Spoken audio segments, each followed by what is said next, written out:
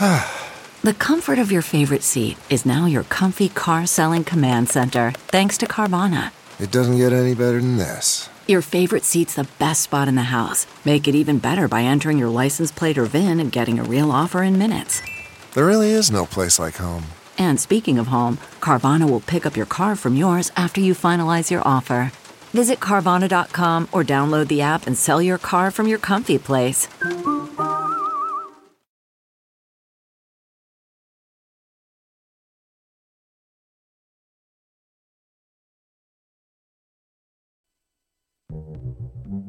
What say you, Richard Elliott Murdaugh? Are you guilty or not guilty of the felonies wherein you stand indicted? Not guilty.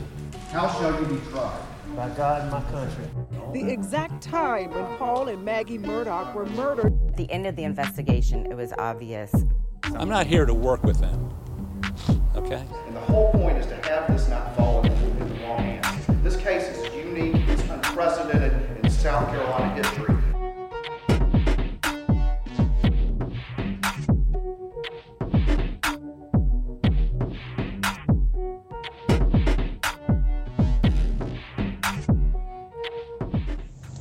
Did you touch Maggie at all? I did. I touched them both. Okay. I tried to do it as limited as possible, but I tried to take their pulse on both of them.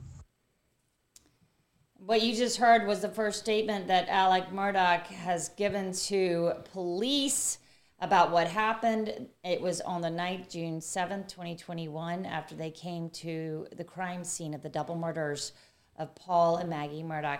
We're here for Friday recap of the Alec Murdaugh's double murder trial. I'm here with our exclusive legal analyst, Charlie Condon, and our executive producer, Drew Tripp.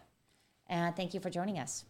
My pleasure. That was quite an interesting video that we listened to, and now we actually have access to. We're not being given access to everything because it is so grisly. However, this one actually was released. What was your impression of what Murdaugh had to say? Well, for me personally, it was a surreal moment because I actually looked at the video. I was sitting behind the defendant's sister, and I could see past her. And on the left was defense attorney Harpootli, and on the right was the defendant himself, and I could see the video playing as it went on. And I thought about that moment because, again, I knew his father and grandfather well. So here we're having him, in effect, give the first, as far as we know, recorded statement or statement relative to these killings to law enforcement. And he was emotional. It seemed like appropriate emotion relative to being innocent. But at the same time, he did make some statements that I think will come back to haunt him because the state made a real effort to show that the taking of any sort of pulse should have resulted in some sort of blood or blood on his shoes, and his clothing was completely clean. Well, we're gonna talk about that for sure, as far as because both the prosecution and the defense talked about how clean he seemed to be. Drew, when we were listening to that video, the emotion from Alec Murdaugh that night, he got into the car, just to set the scene for you, he got into the front passenger seat of a Suburban. It was the sled agent, Owen, got into his car. This is who was coming in to sort of take over from the local law enforcement, the sled agents. And then there was another detective in the back seat from Colleton County. Yes. She was in the back seat, and so was Alec Murdaugh's lawyer. Yes. And boy, that was 3 hours after all this went down, according to, since the 911 call. Who can talk to me about why there was a lawyer in the back seat? I'm assuming they're really good friends, and he's close by. My understanding, he's practiced in the same firm as the defendant, and he must have felt comfortable calling him. We may hear from all of them in this trial. I've got to think that the state's interviewed all these folks that he may have contacted or did contact that night. But that was another interesting, odd moment in this trial, in that, yes, he's an attorney, and then in the back seat is another attorney who, and they were at times comforting him. Did you notice that the hands went and they touched him and comforted him as he apparently got so upset he opened the door to, was he nauseous? I don't know. I was actually wondering about that too. Back at the station, they said, "Did you see that moment?" I think he was actually just spitting outside the car. Something. Maybe I don't know if he was actually getting sick or what was happening, but he had to do that. What did you think, Drew? I'm in agreement with Charlie here. It's very telling, I guess you could say, is the word for him to have an attorney there already on the scene. Not just his brother. His brother's an attorney. He's an attorney. It's one thing to have his brother there. It's one thing to have someone from his law firm there waiting as soon as they're ready to give a statement that night. I don't know. Maybe I'm wildly wrong there. It just seems the timing and the optics are a little peculiar. Well, and also the emotion that Alec was showing on that video. I mean, we heard, I think we just played the most dramatic moment of it, really. He, at that point, there was, I think maybe 2 times that he actually cried. It was the beginning and the end. It was when they said what happened. This is how I found him. I tried to check him for a pulse, and he cries. And then at the very end, when he finds out Buster's coming up the driveway, and he says, "Don't let him in." But the rest of the time, really, he was very thorough. Yes. Yeah, and he had the motive again, didn't he? The boat crash, right? Didn't he bring that up? You hear that a lot in these, day 5, and this is only the second day of testimony, and it seemed like the boat crash has come up a lot relative to his explanation for these horrendous killings. I will say that I thought his delivery regarding the boat crash was a bit more measured and reasonable in the interview with Sled and the Colleton County detective than it had been when the first deputy arrived on the scene. He was very, I know this is what this is. Right. He was very emphatic in trying to just get that point across very strongly when I'm tongue tied. I'm sorry. When the deputy first got there, but to that point, to the overall point that Anna's making, he gets in. He's initially very, very upset.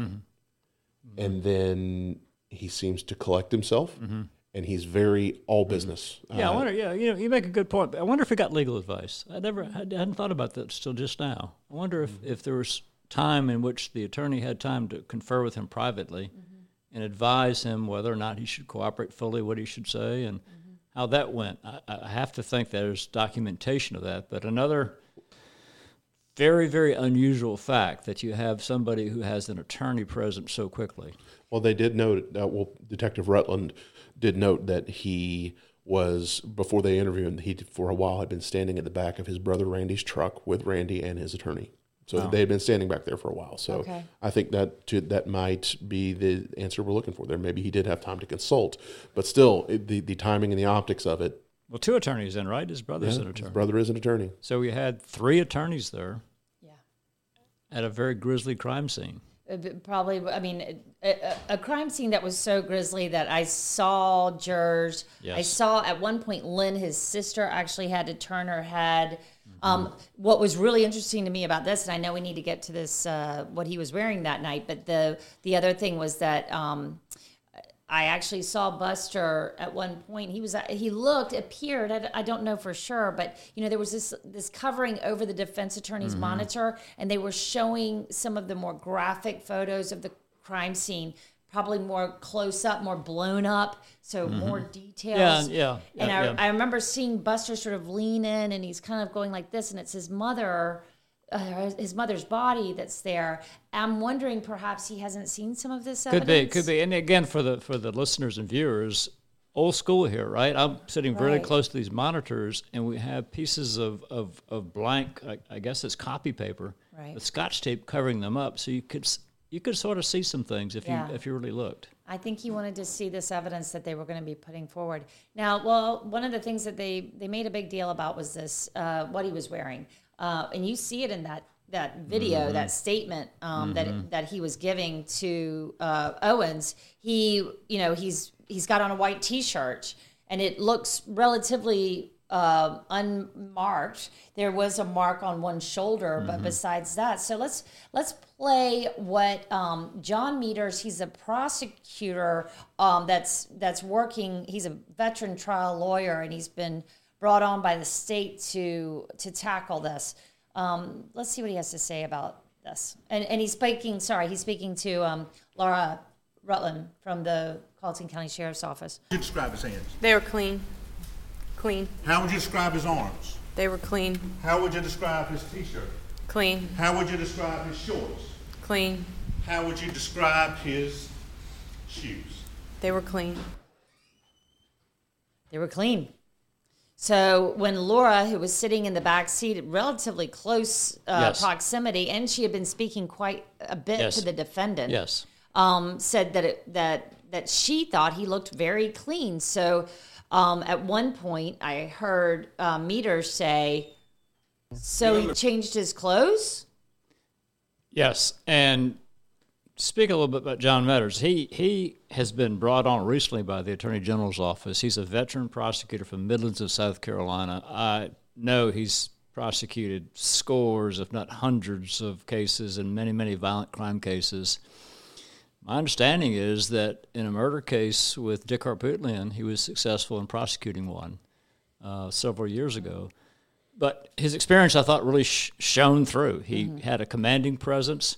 You couldn't see a lot of this, I believe, on the court feed because he was near the jury, but he was very powerful, and he was able to establish through the direct examination of that witness, and it's not going to be a question, I believe, by jurors unless something else comes up, but that this defendant, in fact, had on new clothing after you would think he wouldn't have clean clothing on. In other words, if he went there and checked the pulse, if he walked around a bloody crime scene, if he, as he stated, if he slept on the couch and then went to visit his ailing mother with Alzheimer's, then came back, it's a hot South Carolina night, it doesn't add up that the clothing would be clean. And through, I thought, a really effective direct examination that was challenged by the defense attorney, he ended up by this witness becoming very credible on the assertion that the clothing that he had on looked fresh, in effect. Right.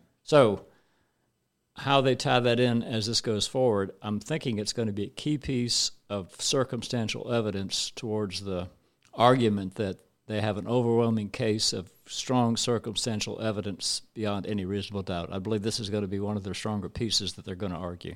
But the blood spatter evidence that we heard about in pretrial motions, Drew, we went through that motion over and over and over again, trying to understand what was going on. It was like we had heard, honestly, there were leaks. There were leaks to the media, not to us, but we had read about some of these leaks about blood spatter on a T-shirt. Wow. And this was the T-shirt. This T-shirt here. This is the T-shirt. They took the T-shirt and they treated it. They made a point of talking about how this was a T-shirt they treated with the LCV. So we know this. The jury doesn't know this yet. But yeah, I'm interested to see what you think about that. Yeah, Drew. LCV, leucocrystal violet. That's what Ann is referring to. It's a chemical formula compound. They spray. They explained today during trial. They spray this on objects, and it is reactive. It's particularly reactive with hemoglobin in blood. If the hemoglobin is present on whatever they spray it on, that leucocrystal compound will activate, and it'll turn purplish blue. That's what they noted. They sprayed it on this T-shirt, this supposedly clean T-shirt that Alex appeared to be wearing, and it did come back, according to prosecutors and witnesses they called today, it did come back as having blood on it. So where are they going with this, you think? That gets back into Ann's question with, we heard so much in pretrial about this, wanting them to, specifically the state, specifically the defense attacking that evidence, attacking the expert they had used to qualify it as blood spatter, all these things. They're trying very, very hard to get rid of this. And to me, my interpretation of it, we got to take a step back here. We had some key context given, has not been given to the jury yet. We had some key context given in pretrial about the discovery of a third article of clothing that was apparently like a rain jacket or something that searchers found stashed at one of Alec's relatives' houses. I think it was his mom. Yes, upstairs. it was his mom's. He was observed walking into the house a couple days after the murders with this at a random time, at a strange time. Right. Oddly walked upstairs with something blue that looked like a tarp, and they go up there, they find a blue rain jacket. They test it, it's covered with gunshot residue. Right. They on the inside is what they said. They specifically said this jacket is covered on the inside with gunshot residue. We also know that there's a video out there, and from what we have been told, that video, I think, is one of the videos from Paul's phone that's in evidence. We have been told that video may show Alec wearing a completely different shirt. Wow. So if you're asking me, and you take into that context, again, context the jury doesn't have yet. But if you're building have some of it, we don't know what's going to be introduced into evidence. Why are they fighting so hard to keep that shirt from getting in, and why is it so important? Because that could be very well be the last link in the chain that connects the dots to you were here, you touched this, you have blood on your shirt. But then again, there's also that's just speculation. Speculation, yeah. But I mean, it's fascinating because they're leaving us. It's like a cliffhanger for the weekend. Right. Yeah. You know, Yeah. like we're just trying to understand why right. there was a T-shirt that they fought. But listen to this. It gets weirder because then Jim Griffin, who was the defense attorney, basically, once again, and they've done this effectively 2 days in a row, I think, on certain parts of the crime scene evidence and evidence in general, goes after this T-shirt, but turns this argument completely on its head, literally uses the same words the prosecution used, but in a completely different context. You remember the litany of Mr. Metters? Shorts, shirts, shoes were clean, correct? That's correct. He was clean, correct? To my visual eye, he was clean, yes. And to your visual eye, it did not look like he had just blown his son's head off in the confines of a feed room where splatter is everywhere. Isn't that correct? I didn't say that. Well, let me ask you, in your mind's eye, that night on June 7th, did he look like someone had just blown his son's head off, spatter going everywhere? Again, I can't say that for sure. A lot of things would come into play to affect that. I like the way she left. Yeah. Because obviously she knows the state's more. theory that he washed up or changed clothing. That's why he looked so fresh. But I do think for Attorney Griffin to go down that path was a good way to go at that point, and it was effective. But to get to your point, where does all this head? I have to think that the state has an overarching theme. We don't know what that or wrapping. Circumstantial evidence is. People often think, well, it's not good evidence. It's perfectly good evidence if to me, the analogy that works best is a rope. If you have just one strand, the rope's going to be really weak. But if you have 2 strands, 3 strands, you wrap them all together, you get 5, 10, 15, 20, 30. Next thing you know, you have a rope that is so strong that you cannot break it. And that's where I think we're headed with the state, because the number of circumstances that I can count up now, they're getting up there. They're not there yet, but it's starting to have the feel of a potentially very powerful circumstantial evidence case. You know what I just heard, re-listening to that? It's becoming a little clearer to me, and follow me on this. We've heard throughout pretrial and in trial so far, almost flippantly, and we did hear this in pretrial. I've observed this on a few occasions. The way Dick Harpootlian is almost crass in the way he is just so dismissive, nonchalant about saying butchered and head blown off, and his brains were falling out. And I apologize. That's going to sound, again, even hearing it come out of my own mouth, it sounds vulgar. But then to listen to what Jim Griffin just did. And he turned, to your point, Charlie, he turned it back around on them. That's what they're leading to here, is they're making the state, they're going to make the state prove without a reasonable doubt, which is their job. Yes. They're going to make the state prove without a reasonable doubt that there's enough circumstantial evidence that he possibly I think that's right. could have Yeah. done what they said he done and came out spotless on the other side. They've got a tough uphill battle, but that's I think now a lot more of what we're hearing and have heard is making sense. Yeah, poking holes in a circumstantial evidence case. And to that point, the last announcement in court today at 4:30 with the witness on the stand, I've got 2 hours.